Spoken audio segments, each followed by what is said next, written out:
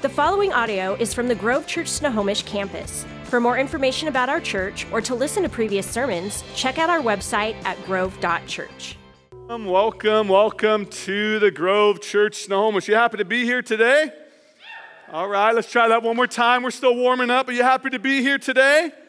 All right. Unfortunately, I do see someone wearing a Saints jersey, and he is my friend. I don't know why. But if you want to razz him afterwards, he's sitting right over in this area, right over here. But hey, we're so glad that you're here today. My name's Andrew, and my wife Amanda and I are the campus pastors here. And we are so thrilled that you're here on a Sunday here at the Grove Church. And if you are new with us, we just want to say a huge welcome to you. We're so glad that you're checking out the church. And hopefully you've had just a great experience so far being a part of our church. And so we're so glad that you're here today. If you are a guest with us, we would love to meet you after service and follow you to your house and stalk you. And so if that's you, we'd just love to say hi to you in the lobby after church on Sunday, just to be able to get to know you a little bit better. Well, we continue a series that we're on called Spiritual Mathematics. And this is a series where we're taking different equations, some basic equations, and really coming up with some awesome spiritual truths that we obviously derive from the scriptures. And so if you have a Bible today, I'm going to have you turn to Luke chapter 7 and verse 36 is where we're going to be landing today. Luke is the third book into the New Testament, so Matthew, Mark, and you'll find Luke. If you don't have a Bible, you can obviously see it on the screen here in a little bit. But we've been on this series. We've been talking about different equations. The first week we talked about convictions being greater than emotions. And the idea and the truth behind this idea was that we believe that we should be people of convictions. And it's actually convictions are just truths that we hold to, beliefs that we hold to that really are kind of our compass or our true north. And so we talked about how we need to be people of conviction because convictions are what keep you strong and stable, keeping you from not, turning to the left or to the right, versus at times emotions can tend to lead us down the wrong path. So we talked about that in week 1. In week 2, we talked about fear plus courage equals faith. We talked about the power of what fear can do in our lives, but what happens when we step out in courage and believe in faith for God to do something, that our faith increases in those moments. I mentioned a few things from last week that I wanted to mention again, that God is looking for great faith upon the earth, and that great faith is very contagious, that when you're around people who have great faith and believe God for something, it's a contagious thing. Well, today's equation is a little bit more complicated. Today's equation is hurt minus fixation times grace equals forgiveness. Let me say this one more time on the screen there for you. Hurt minus fixation times grace equals forgiveness. So that's what we're going to be landing on the equation for today. Well, opening story for you. I grew up in a pretty strange family. I think we all believe we have a strange family, but I think mine was the strangest. I grew up in a crazy fun family, but I was a homeschool kid. I talk a lot about being homeschooled. I was a homeschool kid, never went to real school until my college years, but I grew up in a family where we did a lot of crazy things. But one of the things we did in our family that's probably a lost art today is what my parents called family meetings. Anybody do family meetings in your house? Okay, some. I grew up with family meetings, and these meetings were really unique and odd. And what happened all the time in my family is my mom and my dad, I grew up with 2 older brothers, my mom and my dad would want to sit us down at different moments in our life, and because they had something to say, okay? They felt like God was putting something on their heart, and they had something to tell us. Or me and my brothers were just acting like complete idiots, destroying each other, and they wanted to deal with that issue as well. And so these family meetings, went something like this. There was always prayer, there was always worship, but it was an opportunity to address hurt. Okay, it was an opportunity to address issues. Now, 2 older brothers, we were crazy, we killed each other, we fist fought.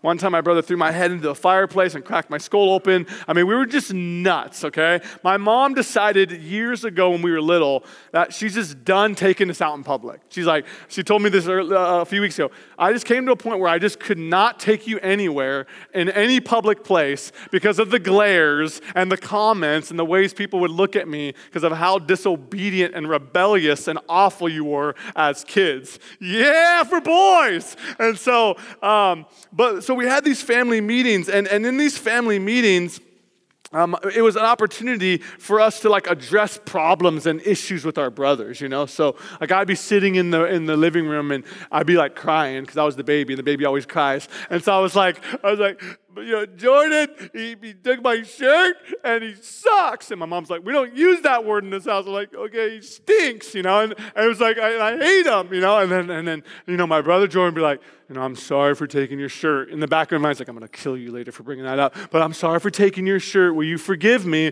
And I'll be like, yeah, I forgive you, but I don't like you. He's like, okay, come here, let's cuddle. But that was our family, okay? We just had these family meetings where we would address hurt and deal with our stuff. And sometimes these meetings would go on for hours because there was a lot of hurt happening in our house, okay? A lot of problems in my family with my brothers and I, the way we treat each other. And sometimes it was also a time to tattletale on your brother. It's like, yeah, Mom, did you know that Jordan was hanging out with Jennifer yesterday? And he's like, dude, it's it was also a time to bring things out in the open and make sure everyone knows what's happening in our house. But it was this thing in our family, as crazy and as strange as it was a thing in my family where we addressed hurt. But every now and then, my mom felt like we had to get this hurt out of us. We had to make things right. And so she would bring out the book. And the book is Don't Hold a Grudge.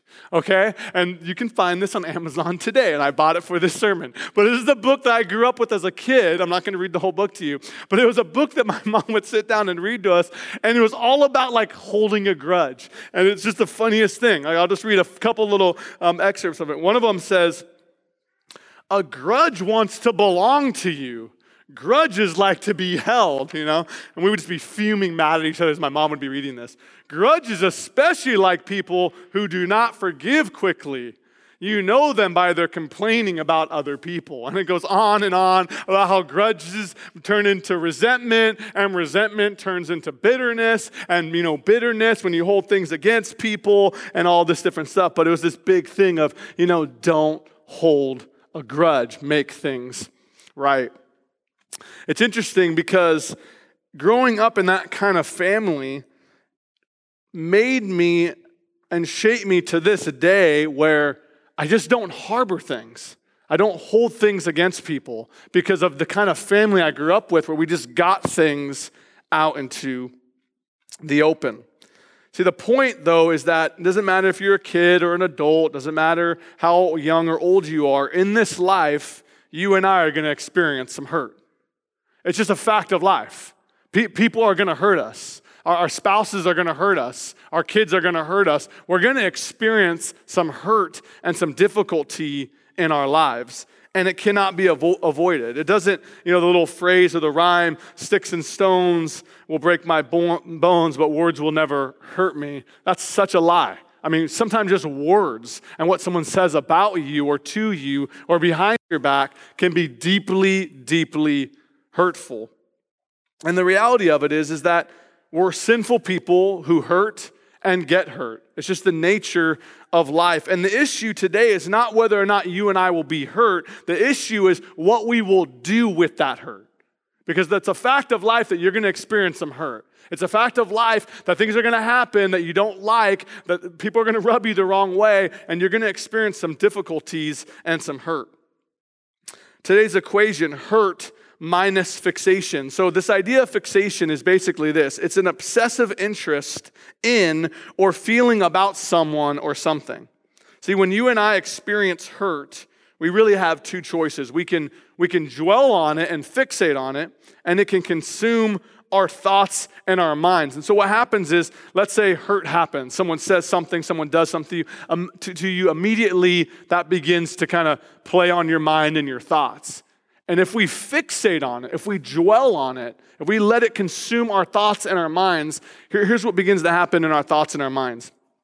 I use this as an illustration because I think it's really helpful. How many of you love Costco? Come on, raise your hand. You love Costco. Yeah, I love Costco. I went to Costco recently and I had like lunch and dinner. It was awesome, right? Like I love Costco. I love their samples. This is awesome. You can buy a whole pizza for like a penny. It's amazing, right? And so I love that place. But we all know the area in Costco that you walk by. It's like the deli area and everything they put in there looks amazing. You're like, oh my word, these are the best looking fish tacos I've ever seen. You know, look at that pot pie for 25 cents. I mean, it's ridiculous the kind of stuff that they do. And what is it about Costco that no matter how many times you go there, you always spend way more than you ever want to? You're like, wow, that was $195. You know, it's like it always happens. But in Costco, as you walk through Costco, there's always the back area where it's like the rotisserie chickens. Come on, somebody, $4.99. Are you out of your mind? Big old huge chicken. You're like, this is amazing. I love chicken. I love rotisserie. And if you look in the back, you see this like gigantic thing that's like spinning, and there's like all these cool flames, and it's like spinning, and there's chickens, and there's oil, and you're just like, that's so gross looking, but it tastes so good. You know what I mean? Okay, so I want you to just think about that. You'll never be the same after I share this illustration with you, okay? As you see chicken like that, just being roasted on that flame boiled thing, and it's turning, that's what happens when we fixate on hurt. That's what we do to people. What happens is we put them internally in a mind of I can't, and when we fixate and we dwell, we roast them. We roast them in our mind. They say one thing, the hurt caused, the offense caused, and all of a sudden, it's like, man, that person is the worst person on the, I can't believe, you wait till I tell.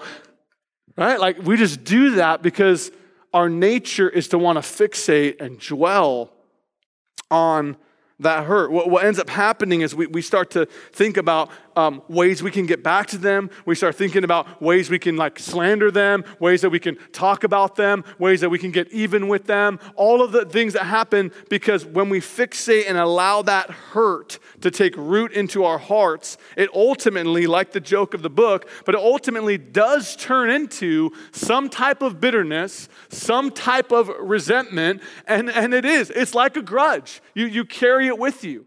You see that person in the grocery store, or you see them at the holidays, or you see and you're like, oh, I'm not, You know what I mean? You avoid all these different things because we fixate and harbor that hurt. And ultimately, it turns into unforgiveness. Ultimately, we tend to, if we're honest, hold things against people and dwell on them, and they take root in our lives, and it turns into unforgiveness.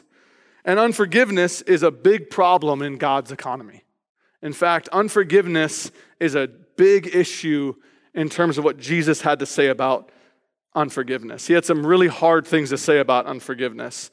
We're going to read in Luke today about a gal who, by all standards, has a lot of issues. Okay, we're going to read about a gal today who's got tons and tons of issues, a laundry list of issues, and we're going to know her not by her name, but by her lifestyle. And it's interesting because when we look at her today, we're going to see the kind of courage and strength that she responded to Christ in, but also we're going to see in comparison the way that some of the Pharisees, specifically a guy by the name of Simon, responds to her faith and her desire to be with Jesus. But this is found in Luke 7, 36 through 50. I want you to think about this right before I read here. I want you to think about this kind of thing, that this person has caused a lot of hurt. Because we all know that sin always causes hurt. And so this gal has caused a lot of hurt with people in her life and her family. We'll pick it up in verse 36 here. It says, one of the Pharisees asked him to eat with him. And he went into the Pharisee's house and reclined at the table. And behold, a woman of the city who was a sinner, when she learned that he was reclining at a table in the Pharisee's house, brought an alabaster flask of ointment, and standing behind him at his feet, weeping, she began to wet his feet with her tears and wipe them with the hair of her head, and kissed his feet and anointed them with the ointment. Now, when the Pharisee who had invited him saw this, he said to himself, if this man were a prophet, he would have known who and what sort of woman this is who is touching him, for she is a sinner. And Jesus answering said to him, Simon, I have something to say to you. And he answered, say it, teacher.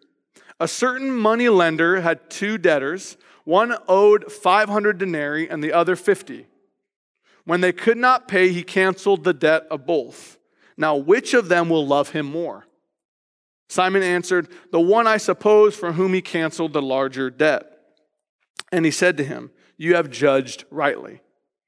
Then turning toward the woman, he said to Simon, do you see this woman? I entered your house, you gave me no water for my feet, but she has wet my feet with her tears and wiped them with her hair. You gave me no kiss, but from the time I came in, she has not ceased to kiss my feet. You did not anoint my head with oil, but she has anointed my feet with ointment. Therefore I tell you, listen what Jesus says about her. Therefore I tell you, her sins, which are many, are forgiven. For she has loved much, or for she loved much. But he who is forgiven little loves little. And he said to her, your sins are forgiven. Then those who were at the table with him began to say among themselves, who is this who even forgives sins? And he said to the woman, your faith has saved you. Go in peace. Let's pray for God's word today. Would you bow your heads with me? God, I thank you today for the power of forgiveness. And I thank you today that it's first found in your son, Jesus, and the cross and the power of your resurrection. I just thank you, Lord God, that your word, the Bible, the scriptures always speaks to us, God. People like Luke, who was a doctor, is speaking, God, and showing us who Jesus was, what he came to do, why he came to do it, God. And so we just thank you once again that your word would speak to all of us in your good name. Amen. So we meet an unnamed woman as Jesus enters Simon's house. And we don't know her name, which would be her identity. We only know that she is a sinner. Now, it doesn't say it in the text, but more than likely, this gal, her lifestyle was a lifestyle of prostitution. That was the kind of sin that she was known for, just based on the way the scriptures and based on the way Luke describes her. So we know that she's caused a lot of hurt and a lot of pain with people in her culture in her day. And as we see here, women were treated of lower status, which is why Luke is always promoting women in his gospel, because women were constantly looked down upon. But in this particular story, she takes this great faith and great courage to wash the feet of Jesus, which again, feet in that day were not, boots and nice socks. It's basically like an open sandal with animals that traveled on the road. So you can imagine how dirty and nasty the feet were.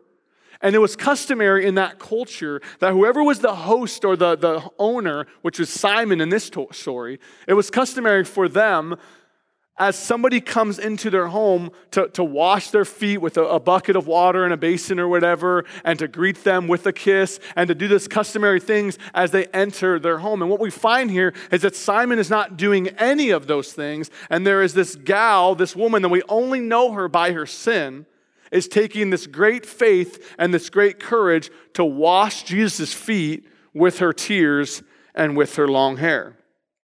And so there's this contrast between Simon's hospitality and lack thereof and that of this unnamed woman.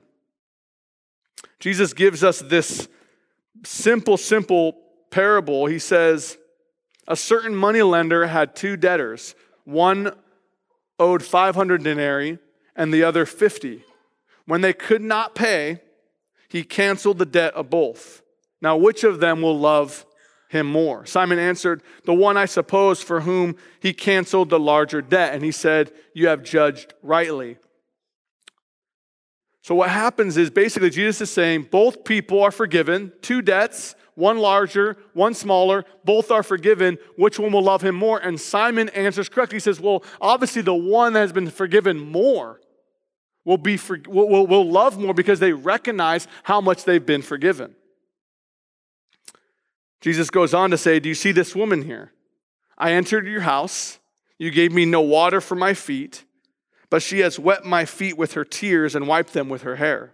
You gave me no kiss, but from the time I came in, she has not ceased to kiss my feet. You did not anoint my head with oil, but she has anointed my feet with ointment. Therefore, I tell you, her sins, which are many, are forgiven, for she loved much, but he who is forgiven little loves little. Jesus is using her as an example of how grateful and how honorable she is in her demonstration towards who Jesus is and his power to offer forgiveness. Her love and her hospitality in comparison to Simon's is really unbelievable. Now, I want to turn to one more passage of Scripture, and then I want to offer a lot of different practical advice in terms of unforgiveness and forgiveness. This is Jesus again in Matthew 6, 9 through 14. Again, Jesus had some really hard things to say about forgiveness and unforgiveness. He says, the Lord's Prayer, very famous here, "Our Father in heaven, hallowed be your name. Your kingdom come, your will be done, on earth as it is in heaven. Give us this day our daily bread, and forgive us our debts, as we also forgiven our debtors. And lead us not into temptation, but deliver us from evil." Now here's the part that's really difficult. "For if you forgive others their trespasses, your heavenly Father will also forgive you. But if you do not forgive others their trespasses, neither will your Father forgive your trespasses." I mean, that's pretty clear what Jesus has to say about forgiveness. He's basically saying, in the same way that I've offered you forgiveness, I want you to offer it to others. See, Jesus is teaching in both Matthew and Luke that those who know they've been forgiven much will love much. And those who believe they've been forgiven little will love little. And the question Jesus is asking you and I today is, how much has God forgiven you? I want you to think about that just for a minute. How much has God forgiven you? If you think about this gal in this story, it says her sins, which are many. I mean, Jesus even acknowledges that this gal's got a pile of stuff. Okay, it's not like she's got a few little issues. She's got a pile of stuff, and Jesus knows that and even describes her as that. But her pile is not too big for Christ and his forgiveness and his grace. And when we think about our own lives, can we even quantify the amount of grace and forgiveness that Jesus has offered us through the cross and the resurrection? I mean, if you start trying to add up how many times we mess up and fall prey to sin, how many times, as the Bible says, we fall short of the glory of God, how many times when we do things we ought not to do, how many times when we feel like God's telling us to do one thing and we do and you start listing and thinking, and the pile starts getting bigger for you and I. It's like, wow, man, there's a lot of things that Christ has forgiven me of. I mean, it's a pretty laundry list of stuff. Jesus is saying, if you've been forgiven that much, will you now extend that kind of forgiveness to others who wrong you? Hurt minus fixation times grace equals forgiveness. See, it's interesting that we look at something like grace and realize if we're dealing with hurt in our lives and dealing with something that someone has done to us, you and I, if we're honest, know it needs a lot of grace. It can't just be, well, I'm hurt, I fixated on it, and I moved on. It has to be a ton of grace in order for forgiveness to happen. What I want to do here for the next few moments is I want to give some real practical points here about the power of forgiveness. Because I think this is going to help us understand how to deal with forgiveness, how to respond to people with this kind of grace that Jesus is calling us to. If we know we've been forgiven much, and he's calling us to now offer that same forgiveness, what does this look like? In the same way that Christ has forgiven you, you should forgive others. Here's the how. And if you're taking notes, I think these are really, really strong ones to write down or take down in your notes on your phone. Number one, keep short accounts. When someone has wronged you, hurt you, make it right as quickly as possible. Keep short accounts.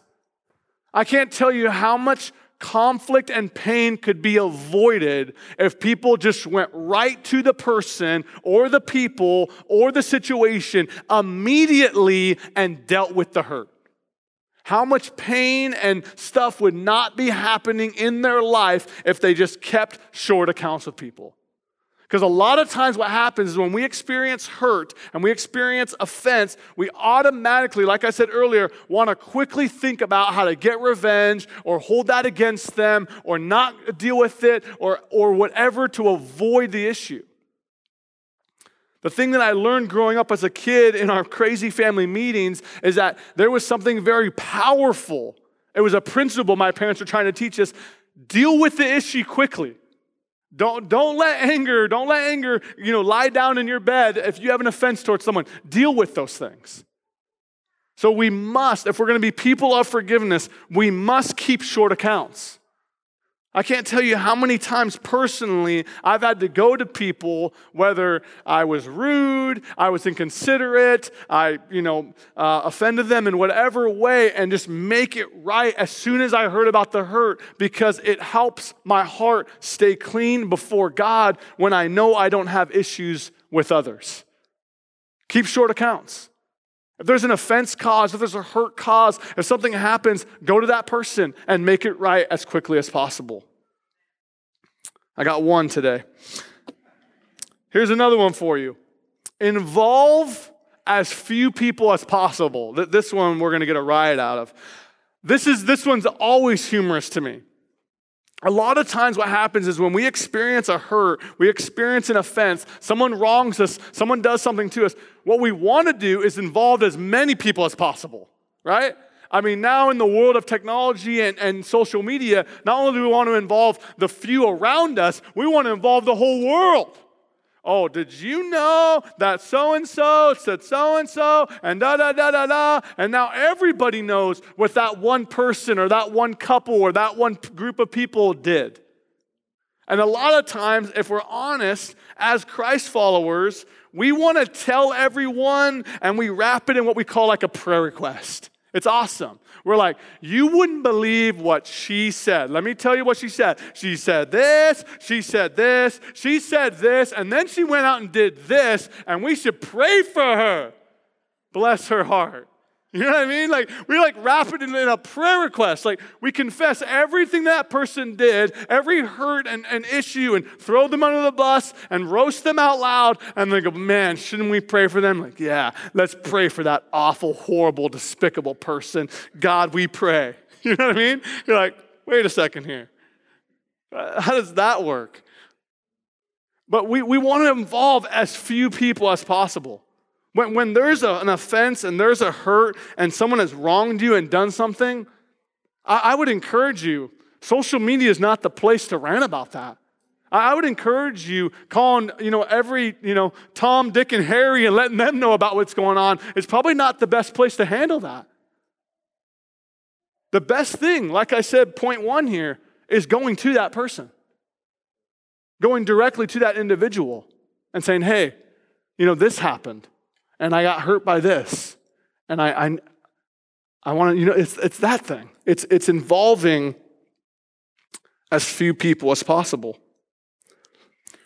Another one here for you.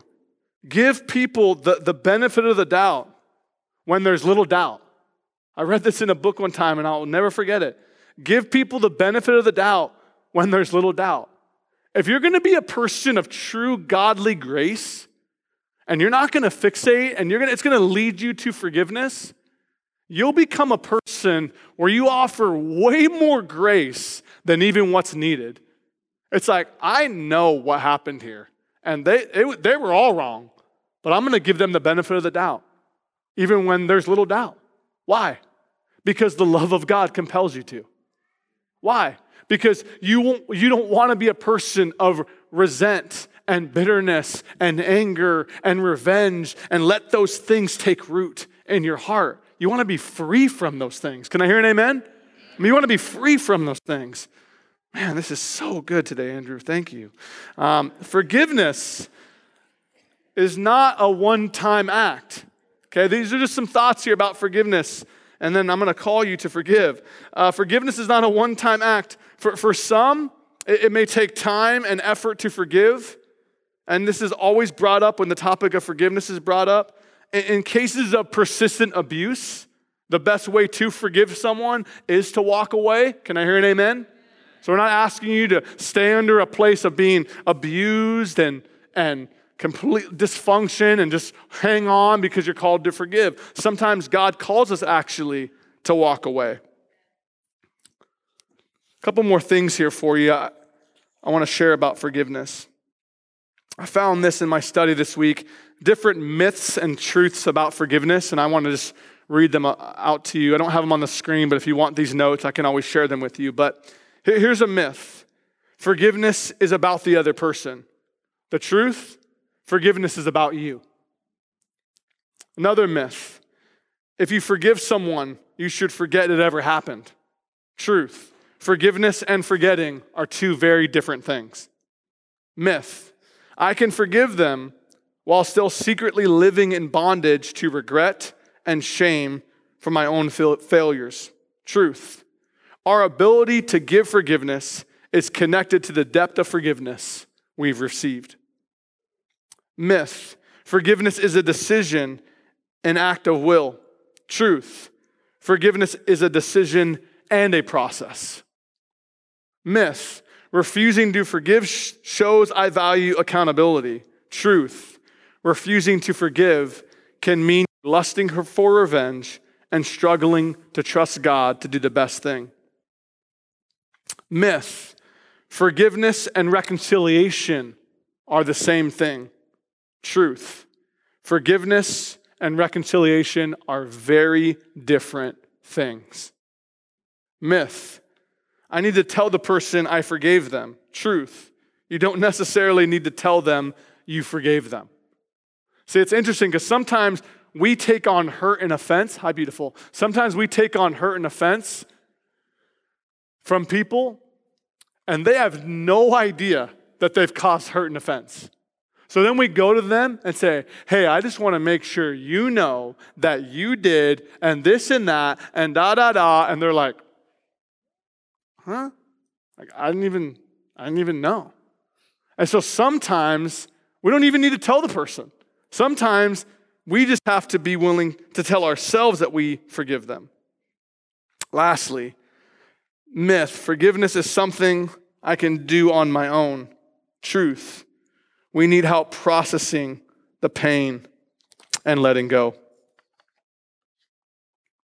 It's interesting because in the story that we read today, Jesus ends his little conversation with this gal by saying, your faith has saved you, now go in peace.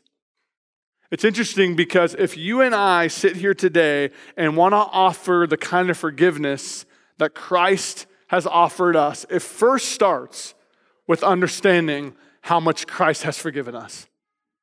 It's recognizing today, I have been forgiven. It's recognizing today that Christ died in my place for my sins. It's recognizing today that if it wasn't for what Christ did in my life all these years ago, I would not be who I am today. And so if you will, just for a moment, just bow your heads with me as we close our time together today. I want to give you an opportunity. I don't assume everyone in here knows Christ. I don't assume everyone in here is a follower of Christ. And so if you're here today and you would say, the first step, my first step is to accept the forgiveness that Jesus has offered me. You may sit here today and even be familiar or thinking about the way that Jesus described this gal. That maybe for you, your sins are many. Maybe you feel that way today, that your sins are many and there's just so many things and you feel like those can't be forgiven. I'm here to tell you there is no sin too great, no sin too big for the grace and mercy of our Lord and Savior, Jesus Christ. And so if you're here today and say, I want to accept Christ as my Savior, my Lord. The book of Romans teaches us if you confess with your mouth and you believe in your heart that Jesus died and rose again, you shall be saved, you shall be forgiven.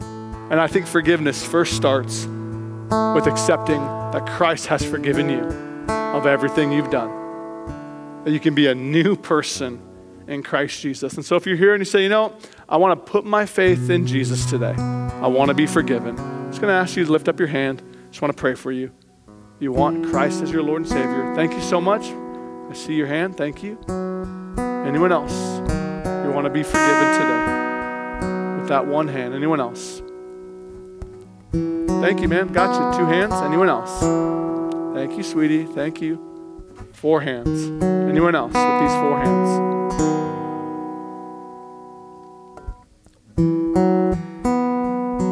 Awesome. If you raised your hand, I'm just going to have you pray a simple prayer with me. You're just going to say, Jesus, come into my life. Be my Lord. Be my Savior. I accept your forgiveness in my life. And secondly, if you're here today and you've been harboring something towards someone, something you've been taking some hurt and turning it into resentment or bitterness, there's unforgiveness in your heart, there's some stuff there, and you need to be able to let go. You want to be able to let go of that. You want to be able to forgive. You want to be able to move past that today. You want to give it over to God and say, Lord, I'm choosing to forgive today. I'm not choosing to fixate anymore. I'm choosing to completely surrender it to you, God, and to forgive because of the grace that you've offered me. If that's you, you've been harboring something, you know what it is. The Holy Spirit's speaking to you what that is. If that's you, I'm just going to have you just lift up your hand. I'm going to pray for you. Yeah, hands everywhere. Hands all over the place. Absolutely. Absolutely. Let me pray for these hands. God, I thank you today that because we have been loved much and because we have been forgiven much, you call us to love and forgive that same way.